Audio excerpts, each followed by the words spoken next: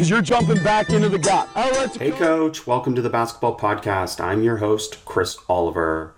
I appreciate you joining us for this week's podcast. Be sure to rate, review, and subscribe to the show, and visit basketballimmersion.com for more coaching resources and access to all the basketball podcasts. I hope you will give us a shout out on social media, on Twitter at @BBallImmersion, or on Instagram at basketballimmersion to help me continue to share the game. Enjoy the episode. Hey coach, happy 250th episode of the Basketball Podcast. In this episode, I bring on my wife, Jen Oliver, to discuss learning, unlearning, and relearning, how change can cause anxiety and how we can manage it, practice design, being the best versions of ourselves and helping our players become the best version of themselves, and so much more. Thank you to everyone who has listened, shared, and discussed the Basketball Podcast, as we have had over 5 million downloads worldwide, and we're grateful for the opportunity to continue to share the game with you. Enjoy this episode and consider supporting us with a social media post or a 5-star review wherever you listen to podcasts to help us continue to share the game. Jen, welcome to the podcast. Hello. So happy to be here. Since episode 100, I haven't had you on with just you and me together, so great to have you back. And I am so happy to be here. You're the inspiration behind the podcast, and now the podcast has over 5 million downloads. Wow, that is a huge number. It's wow, since 2018 it started? Yeah, 2018, wow. And so grateful for that, and so grateful for obviously your help in building the podcast. And Totally. What has been on your mind since we were last together? Well, it's so many things. Obviously, sharing the game the way I have reminds me a lot of a book I read some time ago, Alvin Toffler, called Future Shock. Mm-hmm. The basic premise of which anxiety can be caused by too much change in too short a period of time. And when I think about so many coaches that we've shared the game with, I think this is a realistic quote to be able to understand kind of the process of joining Basketball Immersion or interacting with our concepts, and now all of a sudden being in this situation where it's almost too much information, too much overload, and they think they have to change everything all at once. But my favorite quote from that book was, "The illiterate of the 21st century will not be those who cannot read and write, but those who cannot learn, unlearn, and relearn." And when I think about the coaches who have been most impacted by our community, the Basketball Podcast, the BDT offense, our Basketball Immersion membership community, I think of them embodying this quote: a willingness to constantly ask, is there a better way? Instead of spending all this time on whether it's right or wrong. So true. If we aren't learning, relearning, and unlearning, specifically unlearning some of the stuff that hasn't been working, I guess, that we have been doing for so long and hasn't been working. And it's so true. It's scary. It's overwhelming. Like you said, we've seen so many coaches who just don't even know where to start, which is where the membership site comes in so handy.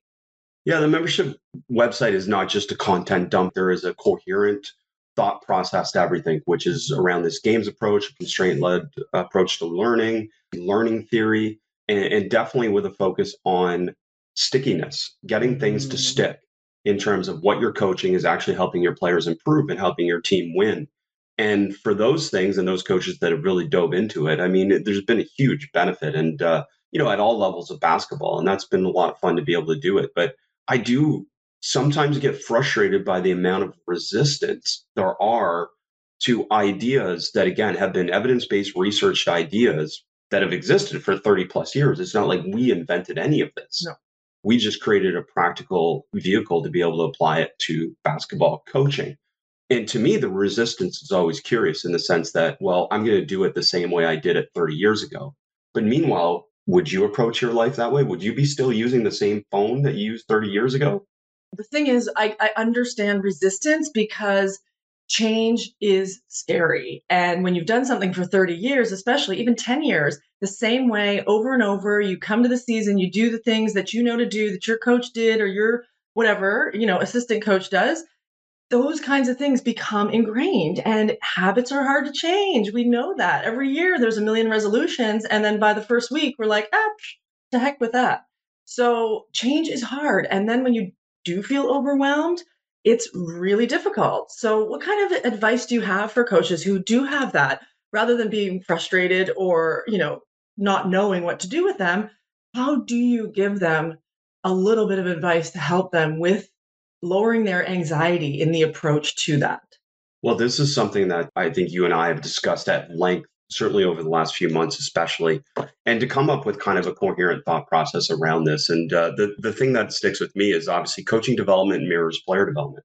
We would never ask a player to change everything all at once. Mhm. And that's the same for coaching development. If you want to incorporate games approach, you want to incorporate more random practice, you want to incorporate constraints, you don't have to go all in and jump in the deep end right away. It can be dripped in, and Well, maybe that's you the can ideal. explain this concept of dripping, because I think, I've learned it from you and from this. Well, I mean, when it comes to dripping, you just think of it as habit change. When you're doing something in practice every day, it's like habit formation. And I, as a longtime health and wellness coach, realize that you again can't change everything at once. You want to overhaul your health.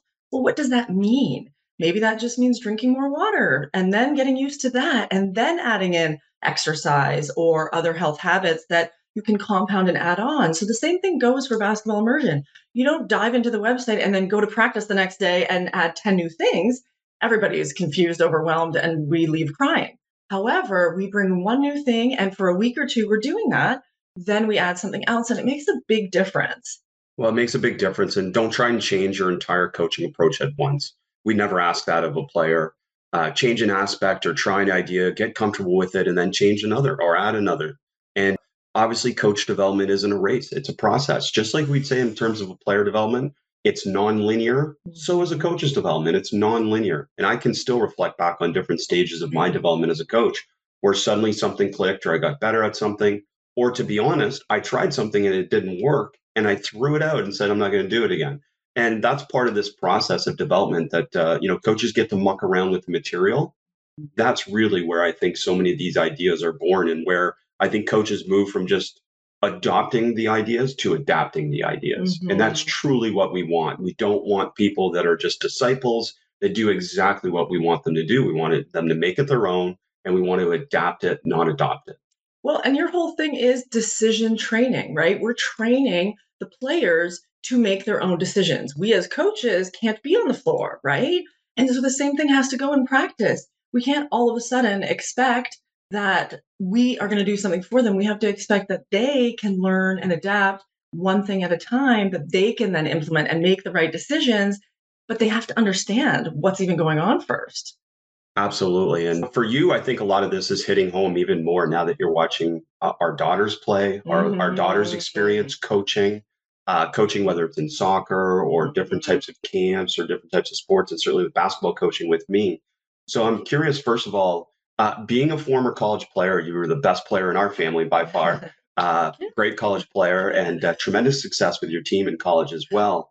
But I'm curious your takeaways from now coming to practice and watching our daughter's middle school team in particular and seeing them practice. Well, it has been fun coaching our daughter's middle school basketball team together.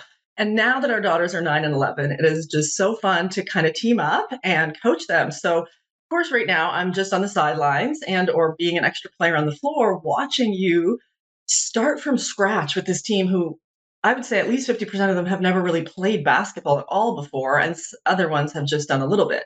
So, going back to when I played, I'm just thinking, wow, this is so different. I mean, obviously, our longtime listeners know about your abhorrence of the three-man weave. So we don't do that. I mean, that was a staple back in the day for sure, when I was in middle school or high school. But definitely, I think just the minute we understand that it's a games approach to coaching the sport.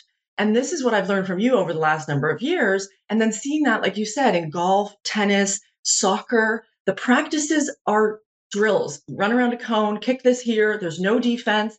I never put two and two together that that was not the fastest, most efficient way to get these kids to understand how to play in the game, which is the whole point. We're not here for the practice. Sure, we want to learn the skills, grow, adapt, improve, yada, yada. However, when it comes to actually transferring to game from practice, I mean, these girls, after a week of our middle school practice, they can play. They can play 4-on-4, 5-on-5. And I think about back to when I started, it was so many layup lines, just 1-on-0. doing my own thing on my own. And I was not prepared to play a game, even sometimes till college. I would be like, it's a hot potato. And I'd be, because I couldn't make those sound, solid decisions in the game because I was so used to having no defender or, having a defender, but just doing my thing and playing a role, not making decisions. And so I cannot say how invaluable it's been for me to witness you. I mean, over the last, few months of you coaching and me coming out to practices and watching, it has been so eye-opening to see what you teach in being implemented in an actual in vivo situation and then watching them improve. I mean, they improve from Monday to Friday. They improve from Tuesday night and Thursday night practice. Like they improve so quickly. I am witnessing it from the inside to see how it goes from kids who don't know how to play the sport at all to being quite coherent in a game situation, to making a decision, making a cut, going to the hoop. I'm like, if I was this age and I even thought about making a decision, that would have been a miracle. I just did what I was told. Right, of course. And you wrote memorization and repeat what we said and follow this pattern and all these different And I things. was really good at that. Like I was an achiever. I was like, I can do this layup exactly the right way. But then came to a game and there was someone in front of me. You should have seen the move. I mean, you did see the moves behind the flying, flinging around all the way. But that's not what I practiced even one time. It was Right. only in the game I'd whip those moves out. To give people a perspective, basically, this is the same way I coach my college team, is that we play basketball to get better at basketball. And we essentially skip the drills and certainly any type of on-air type of drills. And for this first week we were with the team, we did nothing other than play basketball. 4-on-4, 5-on-5, 3-on-3. And it's so fun. And they have fun playing. Like they are into it. Well, it's funny because we ask our daughters, what do they want to do in practice today? And what do they always say? 4-on-4, 5-on-5. Play basketball. 3-on-3. And any kid would say that if they've experienced it. And we actually heard one player say, what did they want? More running? Yeah. And it's funny because she had heard on the boys basketball team, their coach was running them. And for her, she thought, oh, that means we're working really hard. That means we're, somehow getting better. However, it's actually the opposite. That's not getting them better to play in a game. Maybe they're a little bit more conditioned than they were, but we only got 1 hour in the gym together as a team. We got to take advantage. We got to get to the point and we got to remove the fluff, and that's it. And to frame it for people a little bit, so from the get-go, we created 2 teams. We played 4-on-4. We don't actually have enough for 5-on-5 unless we recruit some other players at this middle school, and we've recruited some boys to play. But essentially, we start and we play 4-on-4, and we let them play. And then gradually we drip, coming back to this concept of dripping, we drip in different concepts. And the main concepts here are spacing. The answer is always space. So basketball is a game of opposites. So we're going to talk about offense trying to create space and defense trying to take away space, which connects to our shrink the floor concept, which is a constraint that Alex Rama and I use within a lot of our coaching, is just this concept of shrinking the floor and restricting space. That's a defensive tenet, and the offense has to figure out how to create space. So we'll drip that in and constantly talk about it. The second concept we'll constantly talk about is advantage. And basketball is a game trying to create an advantage. So how can we create an advantage? And then how can we leverage the advantage when we have it? So that gets built in. And then the third thing is this concept of shot selection. What is a gold medal shot? And for this team, clearly a gold medal shot for every single one of them is a layup, because there's very few of them that have the skill or ability, including our daughters, to consistently shoot from the outside. So we frame those 3 things. And to me, a lot of people might start teaching from, okay, you've got to learn how to pivot, you've got to learn how to pass, you've got to learn how to dribble. But to me, those 3 areas, space, advantage, disadvantage, and gold medal shots, are the fundamentals that we're trying to teach them to get them to understand our principles of play. And without having any type of framework or structure, we just put them in spacing spots and let them play out of spacing spots. And then from there, within the games approach, hold, recreate, coach the situation, ask a question.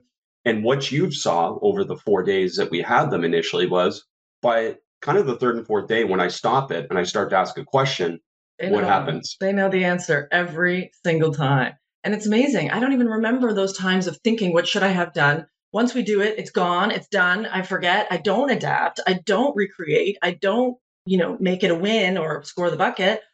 And then it's just moved on. And you almost don't learn from all those possessions. Once you do play 5-on-5 as a group, it doesn't tie it into what you did in practice.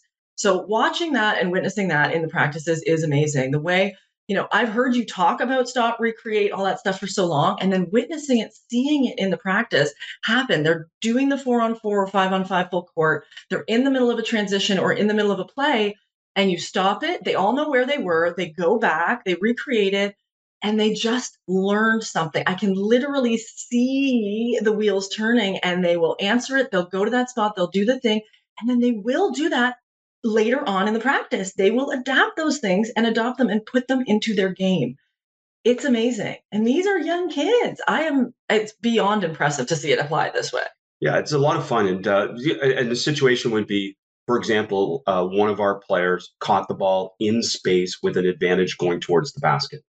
Their reaction was what you referred to already. Yeah. Sometimes, oh, there's a little bit of a panic and a rush, hot and potato, they just, hot potato, and they shoot pass it. it off. Yeah. So when we recreate the situation, we literally go back to that advantage where our daughter in that example passed ahead to her, and she was in space with an advantage going to the basket. And as soon as she caught it, she looked at the basket and realized, wait a minute, I can get a gold medal shot instead of rush with a hot potato and shoot it from 15 feet. And by doing that, we always follow feedback with action. Mm-hmm. And to me, that's one of the things that I try and share the most with coaches, because I believe coaches give really good feedback. Really good feedback. I mean, there's so much good coaching, but sometimes they give that feedback and don't give the players a chance to apply the feedback so that they can connect perception and decisions with the skill execution. Mm-hmm. And we do that for these players. And we say, okay, cut to score, drive to score, catch to score. And just that mentality of always catching it, ready to play offense, it just by and large empowers them. Even if they aren't skilled yet, it empowers them to take a chance. Yeah, and to be the best version of themselves. Exactly. I love it. It's so fun. And then with our daughters, there's variable skill levels, and you can see that as well. Mm-hmm. And I find this is the easiest way to be able to account for individual differences, because within the game, we can now help them understand a role that can help them be the best version of themselves. True. Because if they can't do something yet, it's okay, but they are still seeing other players do those things. So to me, one of our players is a soccer player, hasn't played a lot of basketball. What did she do at the end of the last practice? She came up to me and said, can you help me with this, this, and this? And they were all skills things. Wow. So what we've tried to create for coaches to understand too is the 5 to 10 minutes before practice, the 5 to 10 minutes after practice are free times for players to be able to explore their individual skills. Sometimes I can go to them and I can give them very specific things. Okay, you're going to work on two-step layups from different angles, different spots. We're not going to say this is a memorization, do it from one spot. You're going to constantly explore. Okay, now try 1 foot. Now try adding a dribble. And just do these different things where they have fun with it. They have fun with it, but the goal is for them to be the problem solver and not us. And you've seen that so many times in our backyard. It's like I could go out and I could teach one of our daughters, okay, go between your legs, shoot, go between your legs, shoot. And you could do that rote memorization of it 100 times. Or I could just say, okay, figure out how to go between your legs and figure out how many different ways you can go between your legs. And what do they always end with? A shot. Jen, what did you love about basketball? Shooting. Every single thing we do in practice. Yes. And I think people don't understand it. So confirm it.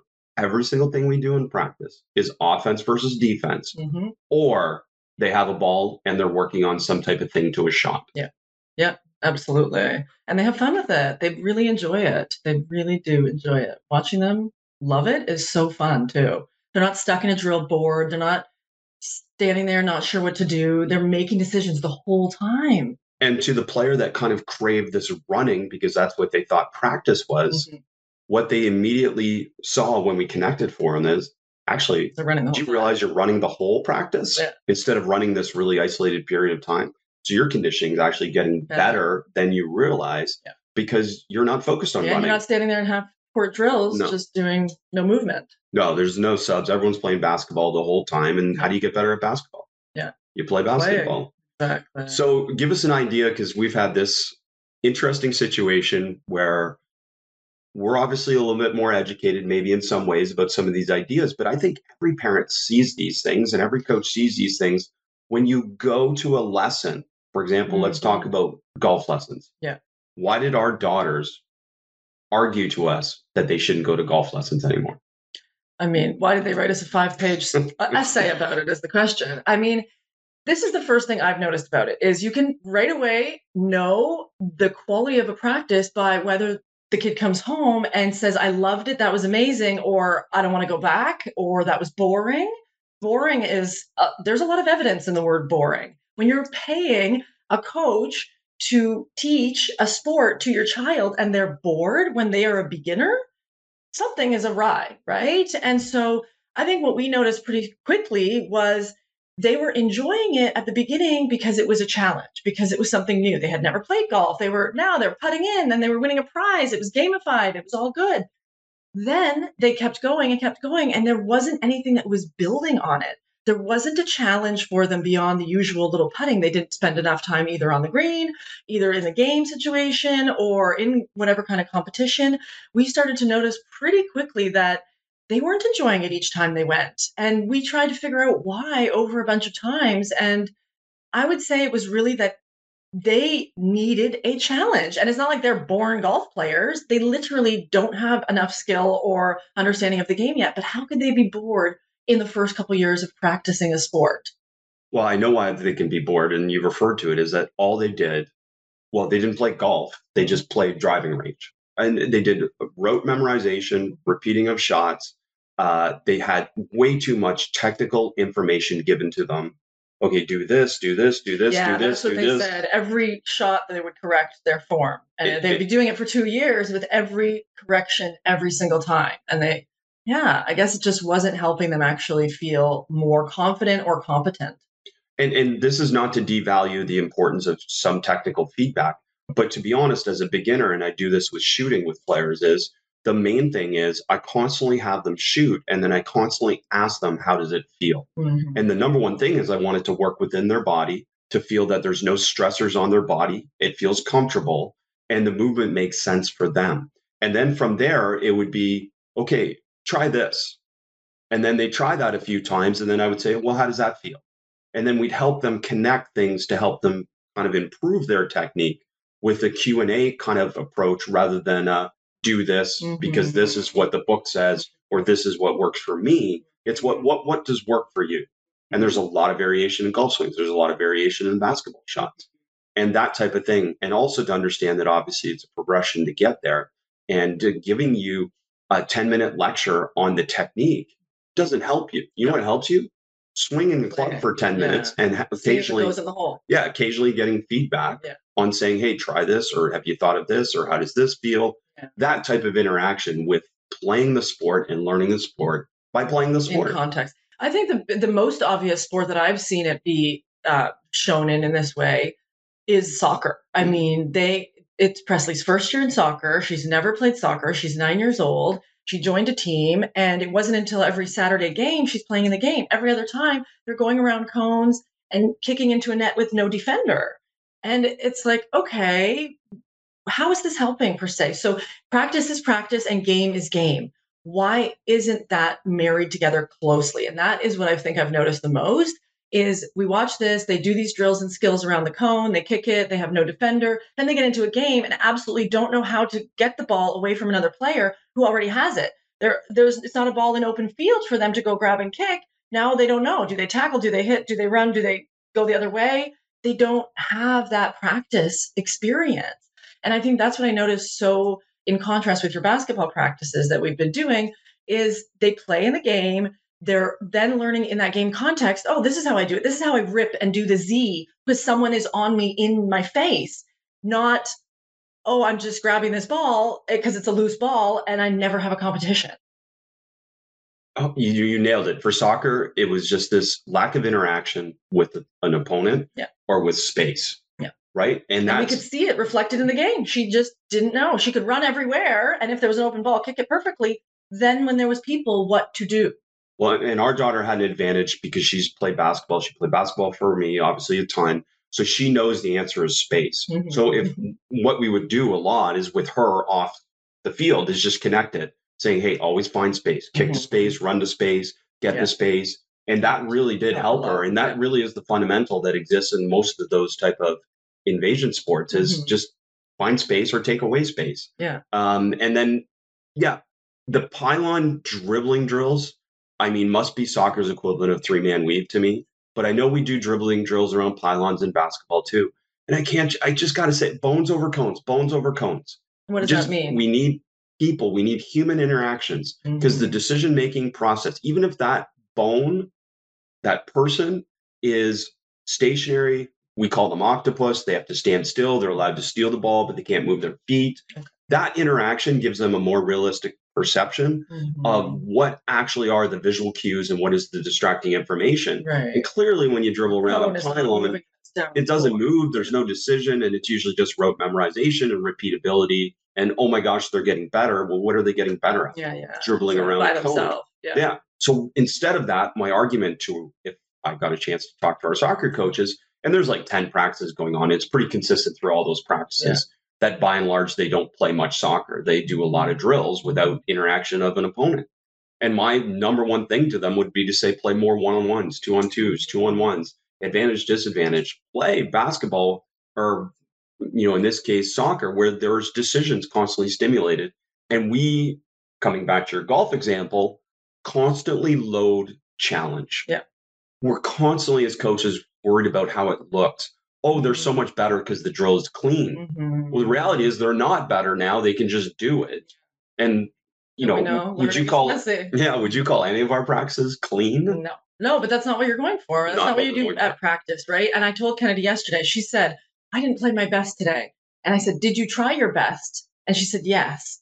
And I said, then that's okay. And every time you make mistakes, you are learning. Boom. Right? It's the same thing if you go in math. Sure, maybe you didn't get 100% on your test. Great. What did you take the opportunity to learn from the mistakes that you did make? I bet you went back to the test and the ones you got wrong, you learned more from than the ones you got right. Absolutely. And we added new variables to practice yesterday where she struggled with new loads of challenge. And that's really it. And for her to kind of connect those things after the fact, I mean, ideally she starts to connect them in the moment, but after the fact, it's really important that she realizes that new stressors, new constraints, new variability was thrown onto her, that now she was going to struggle. And actually, that's the goal. Every single day, the goal is that our players practice and they struggle. Yeah. And then they're building their skills within that context, and then they're gaining their confidence.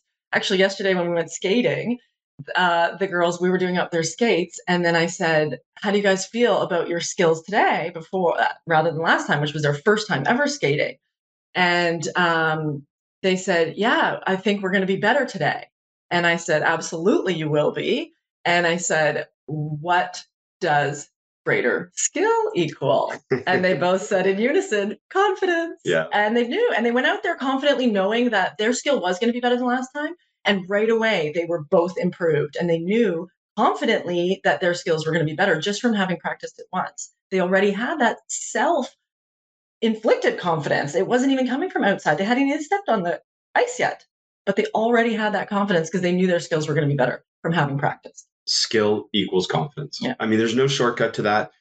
For our team to improve, or any team to improve, players have to get more skilled because they have more confidence and they have more solutions, which is the other part of this. Is that sometimes when you start out, like our group of players that haven't played much basketball, they literally might only have one solution. But that doesn't mean I don't want them to see the other possibilities, because seeing those other possibilities are what is also ultimately going to inspire them to work on their game and train on their own and want to improve their skills so they have more possibilities. And we constantly connect that skill equals confidence. And that's why you're working on your skills. So you have more possibilities. And you know what? You also have more fun. It's way more fun. More fun. Right, yeah. And they were having fun. I mean, they were building on their skills. And Presley even said, I don't want to fall, but I'm going faster now. I'm trying to go faster, so I might fall. And she understood that there was that kind of give and take. And she was okay with it because she wanted to improve those skills. Well, and again, how do you get better at skating? You skate. You've got to go through those falls. You've got to go through that struggle. And no matter how much technical information, and there was someone on the ice that stopped our daughters and tried to explain to them about some type of technique. And I kind of said, girls, just go figure it out. Yeah. Like they were trying to be helpful, but at the same time, it's like, it's just too much detail. You got to explore. You got to say, okay, if I turn my skate this way, or if I do this, or if I push this way, what happens to my body? And figure it out. And I think it's very real, the fear that coaches have, or anyone has really, with making things really messy, right? How we say learning is messy. Well, people always want clean, like you said, and it's easy to see where that comes from. But what advice would you give to someone who is going, okay, this is going to look a lot uglier than it does now when I start to implement these little things into my team? We've been doing this all along, and now I'm listening to this podcast and I have some kind of new ideas, or I'm going to go onto the membership website and see a few new things that I can do instead of what I'm doing. But I know there's going to be resistance. It's going to maybe come from the players because it's different. And maybe it's going to come from another teacher or coach watching my practice. Actually, it's probably going to come from me because I feel all of their resistance. How do I kind of push past that to get to the point where, okay, yes, it's messy, but wow, if you do give it 3-4 days or 3-4 weeks, wow, what you can notice in a change in positive direction.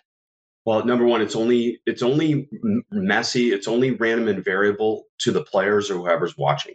You have a plan as a coach still. Mhm. You know what you're doing. You know what you're trying to shape, and you know what you're trying to have evolve. So for me, that comes back to those things we said already. Is to me, I'm constantly coaching the principles of play. Get to a spacing spot. Do you have space? Mhm. If you're not in space, find space. Okay, defensively, take away space. And you see there's consistent themes that we coach throughout. Yeah. I'm not trying to coach everything. Yeah. And that's the other part that comes with that. The advice is don't coach everything. Yeah. It's two-way coaching, and we really get them to focus on these main principles of play. And then certain players I can introduce more to individually. Yeah. And then as we evolve, I can introduce more to the group. Yeah. But I would say that's the other part of all of this is in the mess. You can account for individual differences and you can have coaching interventions. Mostly what I'm sharing here is those mini conversations, the one-on-one conversations that I have with a player or you have with a player. Those are the things that impact learning more than the big conversations in my Mhm. mind. And they can see it in those Mhm. situations. Hey, that was a loose ball there, so and so. Do you remember the concept of Zing it instead of trying to pull it straight? That concept, we can connect for them right away Yeah. because they just experienced success or failure in that Based on moment. that. Yeah. But we've also given them a solution that we can connect for them. Mhm. That's the idea of it. Coaching within the game is, well, I guess come back full circle. Don't be afraid to stop it. Yeah. Do you feel that we stop it too much? No. No, I think it's a perfect amount. And I believe I can already see they think it's a perfect amount because they all kind of know. And it's not like they can anticipate when you're going to stop it because we will play through different things, but they know. They always know. Even if we don't stop it, you can see it took like a minute for them to between the play transitioning or whatever, they went, "Oh, I should have taken that to the hoop." Right? That one time I looked over at the one player and she goes, "Oh, I know, I just forgot." And she knew right away, right? Yeah. Just by a look I gave her. And I literally was just looking at her. Yeah, that's great. And it comes back to this concept of learn, unlearn, and relearn. Is that as a coach, you have to go through that process. And honestly, I go through that concept every day within a practice. Yeah. And it's constantly reminding me of different things that I'm like, okay, the other valuable part of this is every single day I get to evaluate players and team and decide, okay, what do we actually need to learn to play basketball? And it's not to play the drill. Yeah. It's not to be Yeah. better at the drill. Yeah. It's not to be better at the skill. It's to play basketball and connect skills and decisions. Yeah. And truly, I mean, you see it, their skills are not as good as their decisions yet. No, it's true. They know what to do. They can't necessarily do it yet. Exactly. So true. And to me, that Which is was the opposite. I could do everything, but I didn't know what to do and when. right. Yeah. So, and again, it maybe seemed like a reverse engineering process for most people, but to me, it makes sense because, again, it connects the fact of why they're working on the skill. And we call them reconnections. Is we can do a drill. We're going to do that drill mixed into the game. So the example would be, say we play 4-on-4 and then we stop and then I do some type of drill where it's like, okay, 2 dribbles dead and now cut, replace to get out of trouble, a protection type plan. And then we come back and play 4-on-4 again. So we're doing the drill for a specific reason to help them play the game more. Yeah. Well, and to kind of go back to what we were just talking about a few seconds ago, as a new coach, I'll call myself a new coach, and I'm experiencing your coaching and I'm watching it. Now, I'm doing this within the context of the fact that Chris, the head coach, is going away for about 10 days in the middle of the season. So that's where I come in as assistant turning head coach, just in the nick of time to figure out what I'm doing. So I have here about 3 more weeks before you go away, and it's giving me the opportunity to watch you coach And in the whole time, I'm thinking, okay, if he wasn't here right now, what would I be saying to these kids, right? And it's so simple because, like you said, we teach space. So every time I can watch, oh, that didn't go well, can I go, oh, yeah, they weren't in their spaces, so they weren't opening the floor, or on defense, they weren't shrinking the floor, so there was too much space for the offense to get through.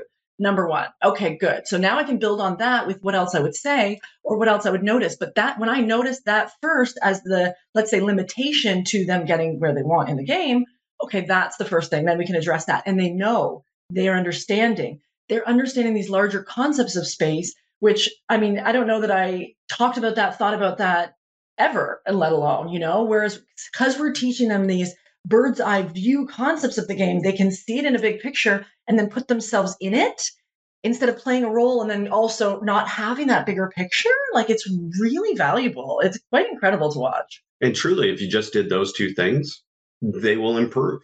Thanks, coach. They will improve. It simplifies things. Yeah. To be honest, again, I think a lot of people think kind of how I coach or Alex coaches is complicated in a way. And it is challenging because it's a different perspective if you're not used to coaching, say, this two-way coaching within the game. But if you think about it this way, number one, basketball is a game of opposites. So two-way coaching is pretty simple because if you stop it and talk about shrinking the floor, you're talking about the offense probably didn't space properly and the defense didn't shrink the floor.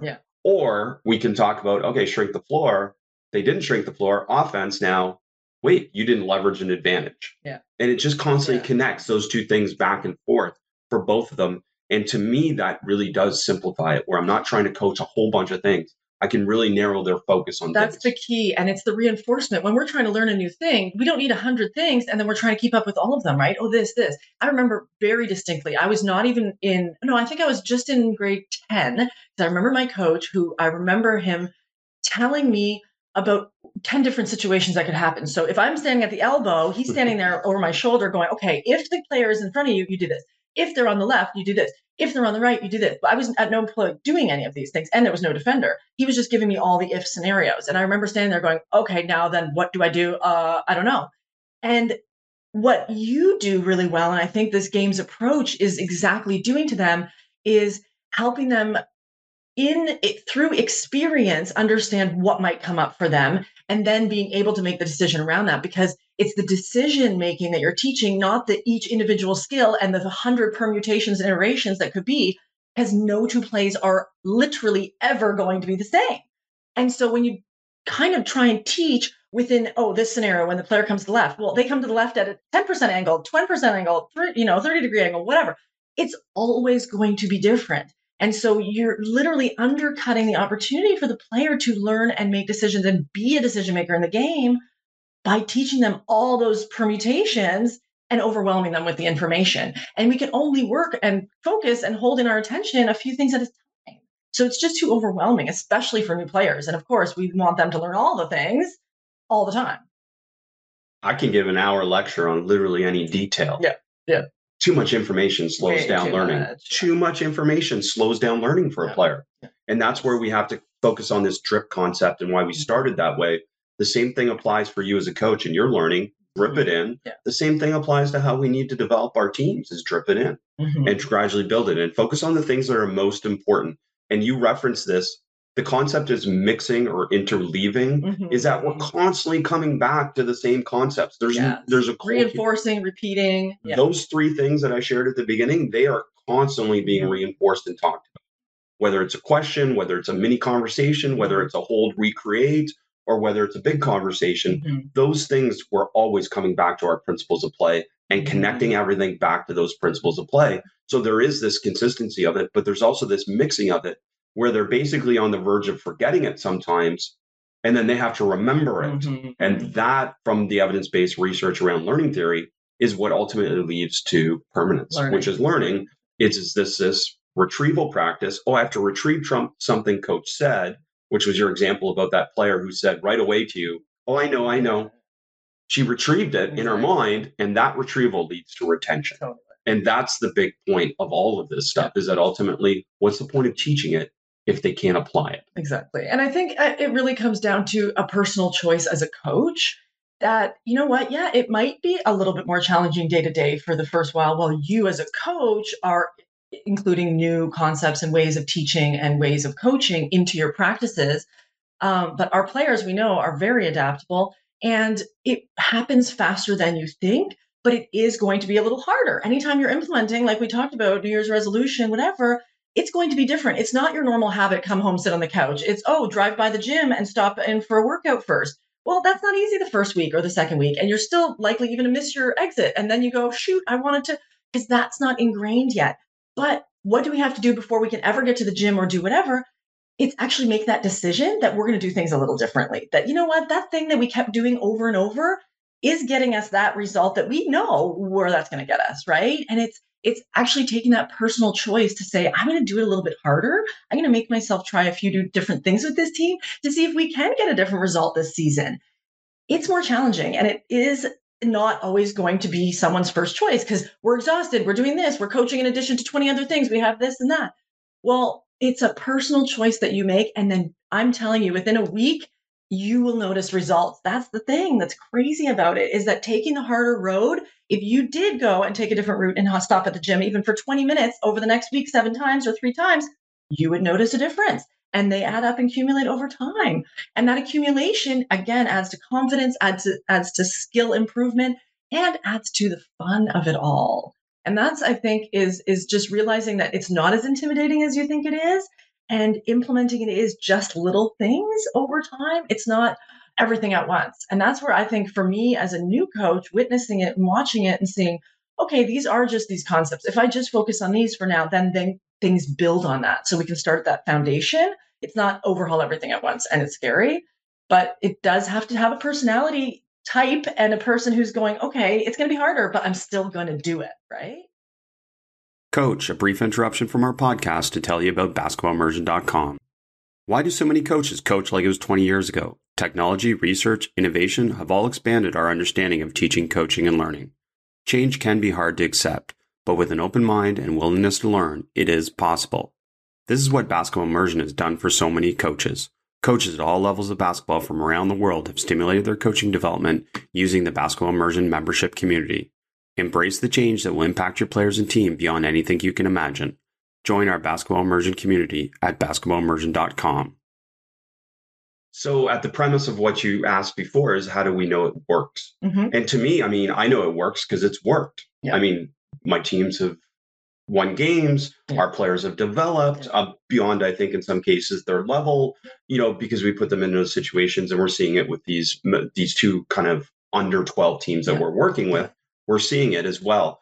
But for you, how do you know it works? Because you've seen the emails, the DMs, the different types of coaches reaching out and just share that a little bit. Because I think some people kind of think, again, it's just like me and Alex in this weird experiment. No. But no, I mean, people that are part of our community and really buy in and really commit to it, there is significant change in their approach and significant change for their players. Well, I think that it's funny that you say that the DMs and the emails. I mean, beyond the fact that they're consistent every single day, Chris is reached out to by coaches being like, this is helping me, and your website is helping me, your podcast has helped me, whatever the case is. The biggest thing is you have changed the way I coach basketball. You have changed how I do things. You have changed this. And it's funny because we always say back to them, if we're talking to them or you're writing back, is no, you have changed the way you did things. It's because you exposed yourself to something new. And it's funny because they really do give you the accolade like, oh, you've changed my life. No, actually, you decided to do something different. And that's the biggest thing. I knew as a coach too, when people be like, oh, I feel healthier than ever. I feel amazing. I'm living my best life. You helped me. No, you helped yourself. And that's the kind of self-starter of the, personality type I'm talking about.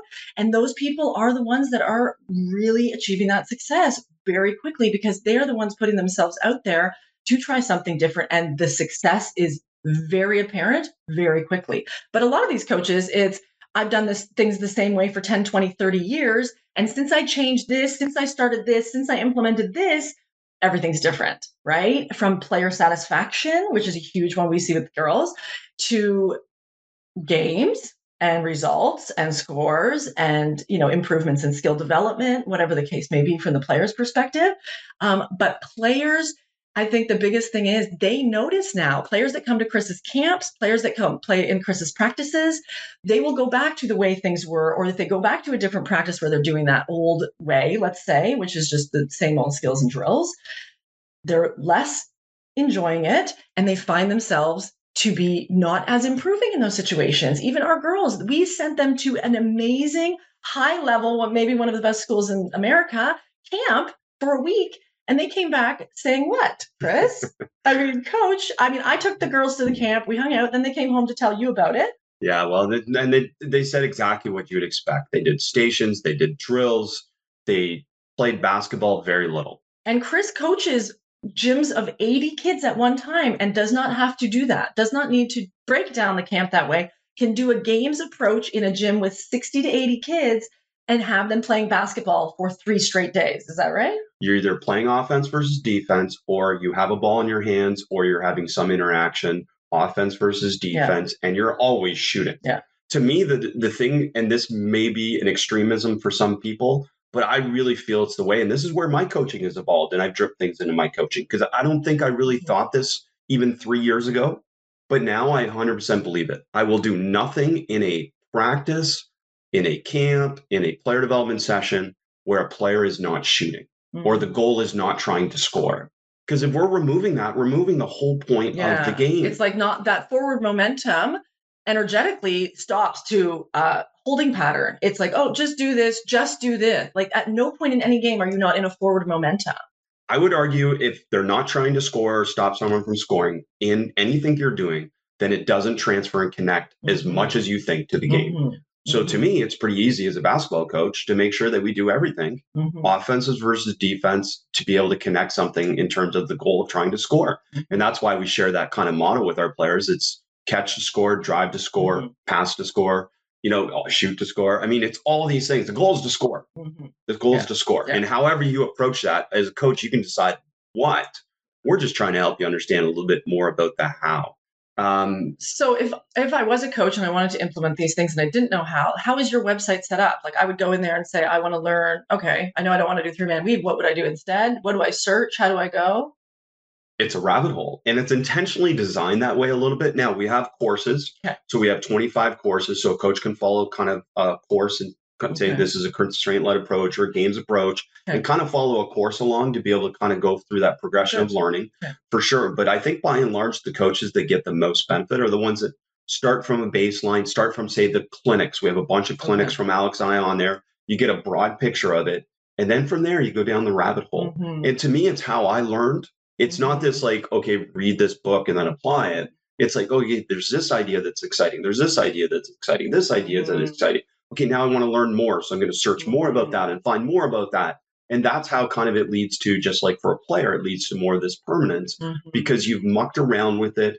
You've kind of come to this mixing concept where you've stimulated your own retrieval practice that leads to your retention. And you've seen it or you've heard it enough times that now it makes sense. Matt Klein, Matt, assistant coach at the University of Missouri, tremendous. We met him when we were at University of Windsor. He was at Eastern Michigan. There's an example. A young coach dove into the membership community, eventually got the BDT offense, connected with Alex, and has gone all in on these ideas. And he said it was okay to share this, but Missouri's having a heck of a year this year. We're grateful to be working with them. But Matt, just incredible that he said this. He just said, the information that I learned from the basketball immersion community has helped separate me as a coach, because now I have this knowledge that, again, I think it's common knowledge, as we've talked about many times, but it's really still not. Yeah.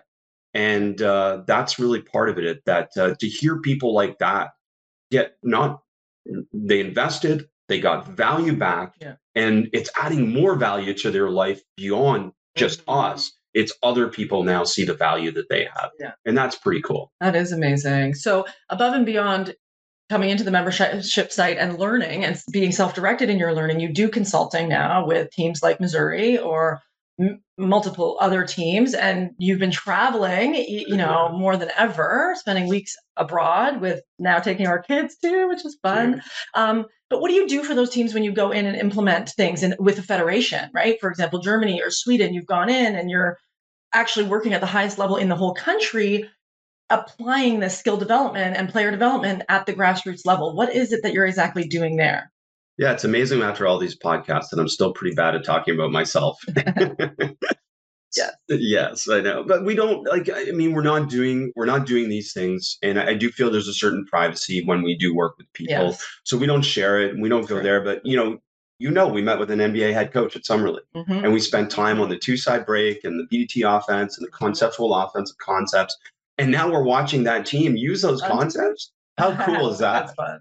How cool is that? And it's just those fun experiences that we're here to obviously share and to be able to add to what you do. In some cases, make over what you do, and in some cases, remove from what you do. And I remember the first NBA team I shared with, their number one takeaway months later was that they removed fluff. Mm-hmm. They removed things. Why are we doing this? Yeah, why are we doing this? It doesn't add any value to our players. It doesn't add any value to our because we've always done it, we always do it. And it's those old traditions, which, not knocking tradition in any way, but realizing when something is not serving you anymore, it's just wisdom, it's growth, it's evolution, it's understanding that there could be a better way. And perhaps we open our mind and we do. And that's, you've received a lot of openness from NCAA high level Division I teams and NBA teams who have been doing traditionally the thing for so long, and they know still there's a better way. How can I get a little bit of an understanding of to improve this at this highest level of basketball? There's still so much we can do. And actually, some of it is removing some of the stuff we've always done, realizing it no longer has a place here. And that's okay. It was so fun being at Summer League, this summer and getting access. I think we watched over 10 plus practices. But what was funny is as I was walking into practice, some assistant coaches were coming up to me and basically apologizing in advance before we watched the practice. And to me, it's like, again, there's a group of coaches, there's a group of people that just, again, see that there is a better way. And I'm seeing it. And I saw it more and more at Summer League through those practices, how much more there was interactivity, offense versus defense. Even if it was against coaches, there was I saw a few practices where I would say the whole practice was some interaction of offense versus defense in some context. And to me, that's, again, like, you can practice for 2 hours or you can practice for an hour. And that hour practice of interaction has more value connecting perception and decision, this perception action coupling process. And I do believe that just grateful. I mean, we're here to share, and so many people have been open-minded about that. And then the other part that with consulting, I mean, certainly I've gone in person and I do stuff in terms of sharing. The Australia tour, certainly we went into different organizations and different clubs and we did a clinic and we did a player session. And to me, that's kind of the best part of it, when the coaches can see the player session and see actually how we, you see what this actually looks like. And we're not just saying it. This isn't just a clinic where I say these things. Theoretically, we're doing this.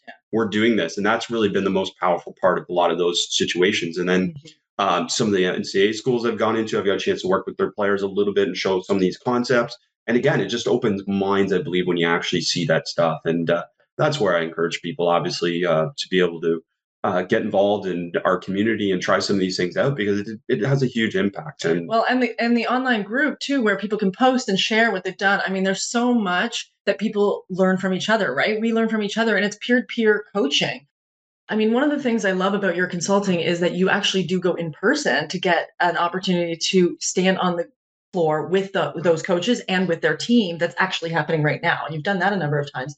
That's been really valuable, right? In addition to the clinics. Well, the interaction, to be able to watch their practices and be with able their to own players, with their own players, and then be able to give, again, specific advice or feedback or ideas about how to make over, add to, or subtract from what they do. It's been great. I mean, again, so many teams have had great benefit from that. And it's been a lot of enjoyment to be able to do that. But then also the follow-up, where I'm getting practices after the fact. I'm getting different types of segments of practice. And they're sending in film, and now, or you're doing consulting on phone or Zoom. Phone, Zoom. Sometimes I work with the head coach directly and just me and them. And sometimes I work with the coaching staff. I know. I love the Zooms with the whole staff on the screen. it's so variable, but it's such a blessing to be able to do that. I'm grateful for, I mean, everyone in the community who's ever interacted with any of our material, whether it's on Twitter, Instagram, YouTube, basketball podcasts, or has joined our community. And, I'm super excited because you've been pushing this for a while for me to be able to add a next level to this podcast as well, which is, what is it? Is it more of me? It Do is. people really want? It is. I think people do need and want more of you. Your expertise is so vast. You've been studying these concepts for now probably almost 30 years. You've been doing this for a long time. And because of the evidence-based approach behind it, and now we've seen with almost 10 years of basketball immersion in existence and people implementing it around the globe, you've seen from every level, children to, the highest pro level in the world, how these things are actually improving skills, improving games, improving results in all these different ways. And it's not just theoretical anymore. So I think as much as we love the basketball podcast and you interviewing coaches from all around the world and all levels, which is great to highlight their expertise, you have so much expertise that is just like locked in you. And I think that new podcast is going to really bring it out. So yeah. Well, I'm excited because it gives me a chance to be able to kind of react more specifically to specific things that happen within a week or within, I just came back from Australia. I can share things more, interactively and dynamically from that trip and that experience and just be able to share more things and to give kind of more detail. Because as you said, when I'm on the basketball podcast, it is rightly so. It's about the guest. Yeah. I certainly try and add value or ask the right question. Yeah. And I hope I do a good job of that, of course. But for me, it's sometimes I do want to kind of add more to the conversation, whether it's about whether it's something about a coach said or something that they said that I think I should highlight. Yeah. Sometimes it's simply that. And this will give me an opportunity to be able to do that. Or whatever the case is. Yeah. It'll give opportunities to be able to ask more specific questions for different listeners. It'll be given opportunity for me to be able to share deeper ideas about what I've been sharing or what I've been involving or interacting with. And then certainly this experience of being able to share more specifically some of the ideas from some of the coaches. And also, to be honest, some of the best learning that happens from that podcast for me is the moments before and after when we're not actually recording. Yeah. And, certainly I would never violate trust or anything like that. But to share some of those things that come out, oh, I wish we were recording, or we wish we were kind of, talking, when they kind of are even more free and more open. And some of these ideas that stimulate me, I go try them. Yeah. And that's the beautiful thing about having a lab like I do, coaching these different teams now. Yeah. I have a lab where I can go try these things. I can tell you what works, what doesn't work for me. And then you can adapt it or adopt it according to what you want as well. So the new podcast is launching when? New podcast, you should be able to search for it after this one releases, and premium podcast, the basketball podcast, and we'll share all the information. Bonus content that isn't available on the regular podcast. It's going to be great. Extra additional wisdom from Chris himself, which I get an earful on most days, and I love it. I just don't implement it as much, but now I'm coaching. You're coaching. The value you've added to my coaching in my life is just incredible. I can't. Jen, for those that don't know her, she is a lifelong learner. I would say it's beyond anyone I've ever been around in terms of her desire to learn and dive deep into things. And we have to share more of what you've learned and how it can apply to coaching at some point as well. And that premium podcast will help us do that a little bit more too. It's a total nerd out session. It's what we're all about, nerding out about the science. I mean, let's be honest. We're like, can't read enough about the data here. Yeah, you are a data queen for sure. And it's a lot of fun. And, one of the parts that is a constant feedback, which I'm grateful for from the podcast as well, is that a lot of people feel that I ask the question they would want to ask after somebody says something. So I have to circle back to something you said. And our daughters wrote a 5-page essay on why they shouldn't go back to golf lessons. Yeah. The first step happened with tennis, where they advocated for themselves. And this is what I want to focus on. Whether you're a parent or not a parent, I feel that my parenting has mirrored my coaching, and my coaching mirrors my parenting in some way, where it is somewhat of a games approach. It's let them figure it out, let them find their solutions, be there to be able to intervene when necessary. And this is an example of that, something that you spoke to them about and you keep reinforcing to them, which I'm so grateful for, is advocate for yourself. So talk to us about the importance of that, because I believe this applies to student athletes, is that we need to create the space for them to be able to advocate for themselves in a safe environment where they have psychological safety and it's non-threatening, And it's not the potential of this transactional thing. Oh, you advocate for yourself, and now I'm going to bench you, or I'm going to run you, or I'm going to be angry at you. As a parent, we're going to create a space for you to be able to do this. So talk to us about Well, this. I mean, first of all, the creation of that space is huge. And I think most people don't advocate for themselves because they don't feel safe enough to speak what they want or what they need or what they, even ask a question in most scenarios. Like they might sit there in a basketball practice and not want to put up their hand or ask a question because they're too intimidated by the coach, too intimidated by the situation, and they don't want to ask a dumb question.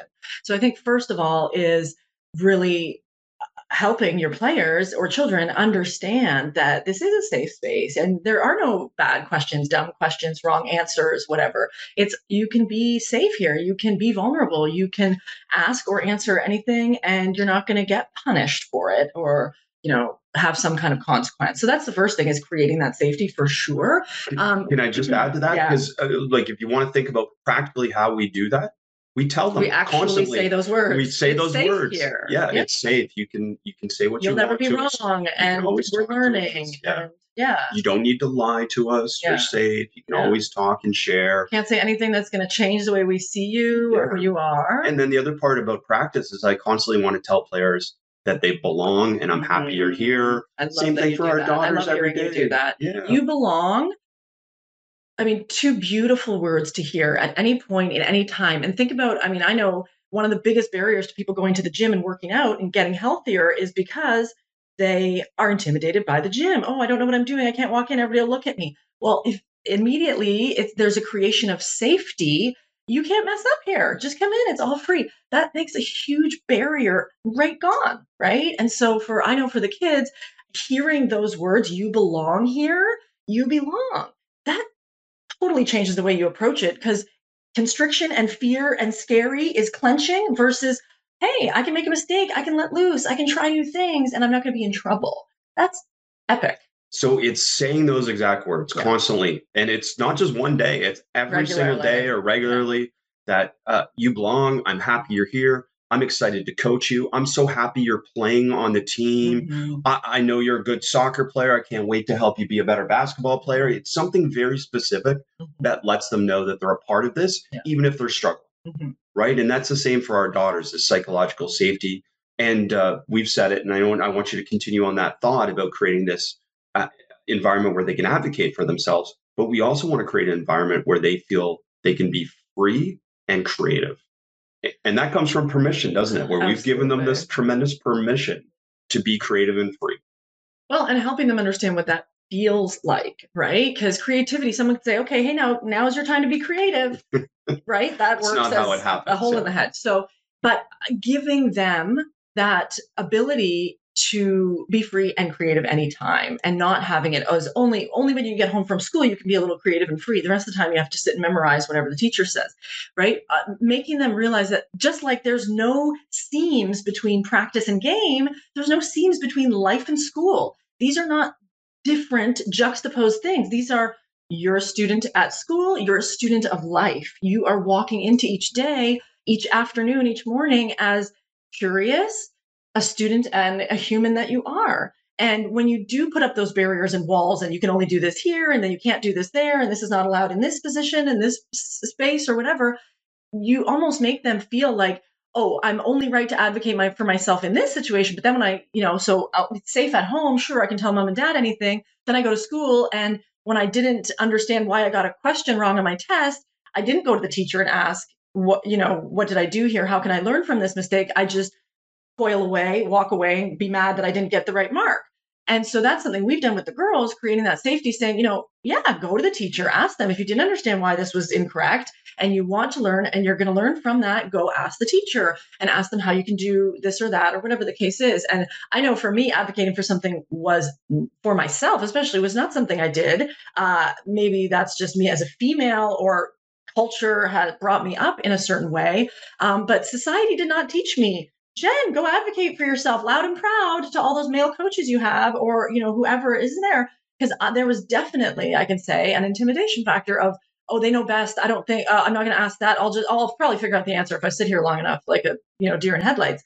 And I didn't go and ask for extra this or understanding of this, clarification of this. I just didn't want to ruffle feathers, cause extra attention, whatever the case was. And I think for us to teach students and athletes that young in their lives, it's only going to help them in every other way, right? As an employee at a job, you're going to go advocate for yourself to get a raise when you've been doing all the things. Yet what we know statistically is that people will be in jobs for decades without asking and advocating for themselves in certain ways, right? We can be in relationships where we don't advocate for ourselves for decades at a time. And these things are important. And I think when you speak of it, there's no elephant in the room. Everybody's nervous. Nobody's talking. It's, hey, we all belong here. Every question belongs. And no one's then judging their partner, neighbor, whoever. And the other part about this is that I frame it for people as saying, my children are active participants in our family. And in their learning. And my players are active participants in our team. This isn't like I'm the coach and then they're the players and do what I say. No. It's like we're all actively involved in the same goals. We want you all to be the best version of yourself, and we want to help our team succeed, whatever that looks like. So talk to us about the other side of that. So you advocate for yourself and somebody says no. Yeah. Like we could have easily said to our kids, okay, no, you must go finish golf lessons. And we have done that before for other things. Yeah. But that's part of the education process too, is like, you may advocate for yourself. That doesn't mean you're always going to get what you want. Well, and I think, it depends let's say from the parent's perspective, if the kids come and they write the 5-page essay about the golf and we go, no, we've paid for golf lessons. You're going till the end of the lesson thing, right? We had that choice. We were standing on the fence. We could force you to 10 more lessons because we've paid for the whole semester or whatever. Or, hey, we're taking into account this 5 pages that you wrote about. We're going to have obviously a discussion about it. And then we can have the other decision, which is quit now because this has become a waste of your time. And it's a sunk cost because we've already paid for the It's a waste of our time. We're driving you every time and, have to hear about the complaints and you're not happy. And that's an hour and a half that you could be doing something else. We could go golf as a family, which is really why we're putting them in. That's the games approach. We want them to go play. Why are we putting them in golf lessons at 10 years old? So you and I can golf with them at whenever we want. So let's golf with them whenever we want, and we learn within the thing. We did that with tennis, right? We did that with tennis. Same thing. We would watch their tennis lessons. We went. Obviously it was an hour long, so we'd stand there or we'd leave and come back, and we'd get to watch a bit. And even if there was 6 kids in the tennis lesson, they would have so few touches. They'd be standing there in a lineup for way too long, and we're just going, okay, so we understand why they don't like it. So okay, instead of let's say we pay $100. I'm just making up a number. We pay $100 for 10 lessons or whatever it is. Okay, they've gone to 5. We've already paid the money what it wastes. Now they have 5 hours of lessons they never did. Yeah, okay, we're not getting our money's worth, sure. Or we can learn that hour 5 times that they spend, if we go with them and we started doing that, we do one-on-one, you and I, or you take the 2 girls out and I take the 2 girls out and we're just playing the game. Am I a coach? No. If anyone knew me, my tennis game, they would not want me teaching anybody, but did those girls improve more playing with us on a weekly basis? But we as adults, as parents, made the commitment that, you know what, yeah, you can quit, sure, but we're going to take that hour and we're just going to take you and we're going to make sure that you still get touches in the tennis realm. That's not maybe always an opportunity for someone. However, we're thinking with the end in mind, just like we're practicing we want them to improve for a game situation. Why do we want to put them in tennis lessons? What are they learning in tennis lessons? Standing there bored, looking around, not participating, not growing, not learning. Okay, we're paying for this? Hold on. Let's actually see. We're not just going to, hey, my kids are in tennis lessons. And it's just an announcement we make for ourselves. What's the purpose? What's the actual goal? And what result are we seeking? Well, and for us, it comes back to, again, it's not right or wrong. It's, is there a better way? And there was a better way for us. And we understand not everyone has that opportunity to be able to do that. But we created space to be able to play tennis with our daughters and to hold space for them to play tennis with them. And they improved more in that space than they did in the teacher-led space from an expert. Because they played more tennis. Exactly. And not to mention, it was a real realization in our way where it was like, hey, we do have the time to actually teach them tennis. Yeah, we aren't tennis pro number 1, but we can teach them what they need to learn now, and then we're interacting with them and enjoying. We're not outsourcing. We can outsource other things, but this is a potential thing that we don't have to outsource. Why do we? Well, and the moral of the story is both of them, if we said, hey, let's go play tennis or let's go play golf, they love it. They want to go play. Yeah. And that's the goal. Like, we want them to enjoy the sport. And that's the same vision for basketball practice. I'd like them all to enjoy wanting to go to basketball practice. Oh, wait. And then with this club team in the area, under 12 club team, what was amazing over the holidays is, again, I don't want to portray any part of this that we're good or we're skilled. It is a struggle every single day outside of our daughters and probably maybe one other player. It's a very low level in this area right now for this team. But over the holidays, different times over Thanksgiving break and over Christmas break, we would just organize a time at the park where we said, hey, come meet. And did people come? People We came. had so much fun. But you know why they came? Because they knew we they were going to play Yeah, basketball. they're not coming to do a drill. They're not coming to do drills. They're coming to play basketball. And why do kids, they don't know how to compete or they don't know how to play pickup. They don't know how to do that. You know why they don't? Because we don't create those space. Yeah. We don't create the space and hold the space for them to do it.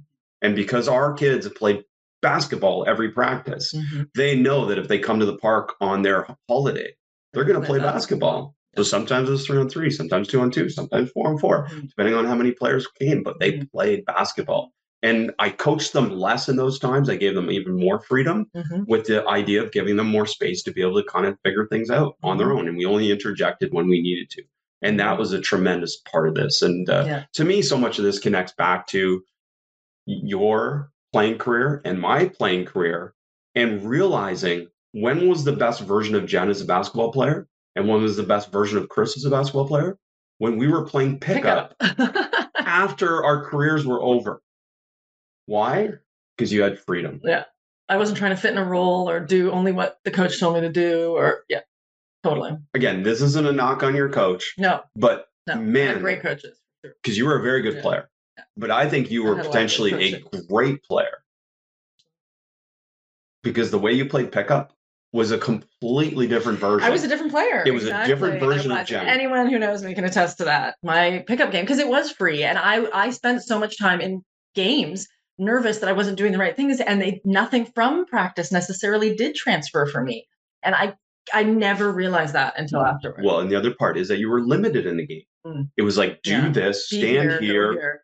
And then there was no opportunity for you to just catch the score, drive to score, pass to score. Yeah. It was, okay, move the ball here because you're following within the this. System. Yeah. To me, like so much of what I share with people is reflecting on how good I got at pickup after I wasn't coached. Like I could have played at a high level, I feel, if that was the version of me. Yeah, good. Yeah, because I had the skills. I was, you and I both, we worked on our game so much on our own. Player-led development. You were alone in the gym. I was alone in the gym or my driveway. My skills were there. You know what wasn't there? Game. Yeah. My game, my ability to play in a game. Because I know, because again, I loved my high school coach, tremendous person, love him to this day. He showed up all the time. He created space. My coaches all did that. I love nothing negative about that. You know what we did? We ran suicides or lines, as we call them now. We did rote memorization drills of 3-man weave, 5-man weave, and we played in an extreme structure. Which was fun for the, camaraderie of the team and all the things. Everything went well. It's just now we know better. So we can do better. Right? We can do better. We know better. And we know that Chris and Jen would have been much better basketball players if they played in an environment where they could problem solve. They had some freedom and permission to make mistakes and to find solutions for themselves. And that doesn't mean just roll out the ball and let them play. It meant that we would be coached within this context. Yeah, within the context. And we see it in our kids. I mean, our 9-year-old.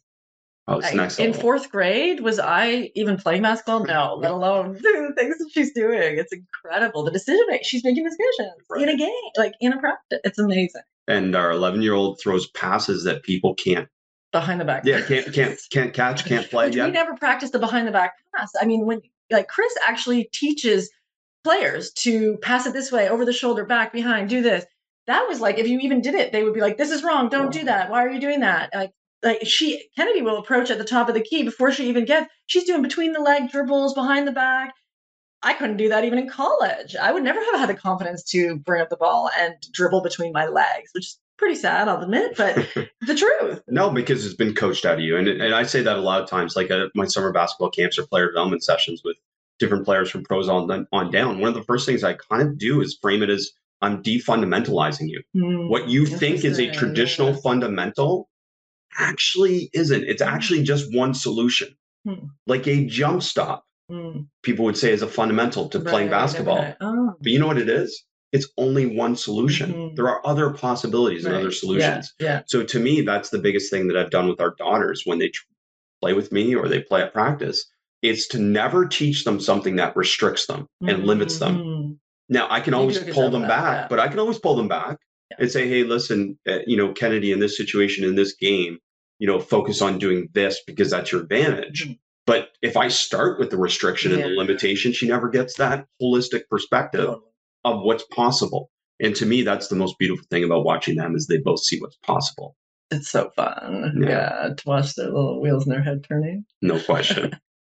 Well, we could probably talk about these concepts, and we live together and talk about it all day and all night. So we have to kind of end at some point. But this has been really good. I love featuring you and highlighting your wisdom, Dave, because you really know what you're talking about. And I just see how you're impacting the coaching world, see how you're impacting the basketball world. And there's just so much opportunity to come with helping others see that way too. And we really want to increase the conversation. I mean, our hashtag is share the game. We're always sharing. We're always loving to share and hear. But I want to hear from you. Do you want to hear from them? I want to hear from everyone. Yeah. I mean, to me, that's been the value. And that's where, for me, I have so many mini conversations, private conversations where people text or DM and stuff like that. And so many of those conversations have been really stimulating for me to be able to help me kind of focus in and improve on different things. But by and large, it's just amazing to have people involved in the conversation. And that doesn't always mean agreeing. No, and I'm curious, just even how has basketball immersion or a games approach changed your coaching? I mean, just something simple like that is what has influenced you? Because there's so many concepts. Like you said, the constraints is a huge one. When I started learning about the constraints, it was like, oh, this makes so much sense.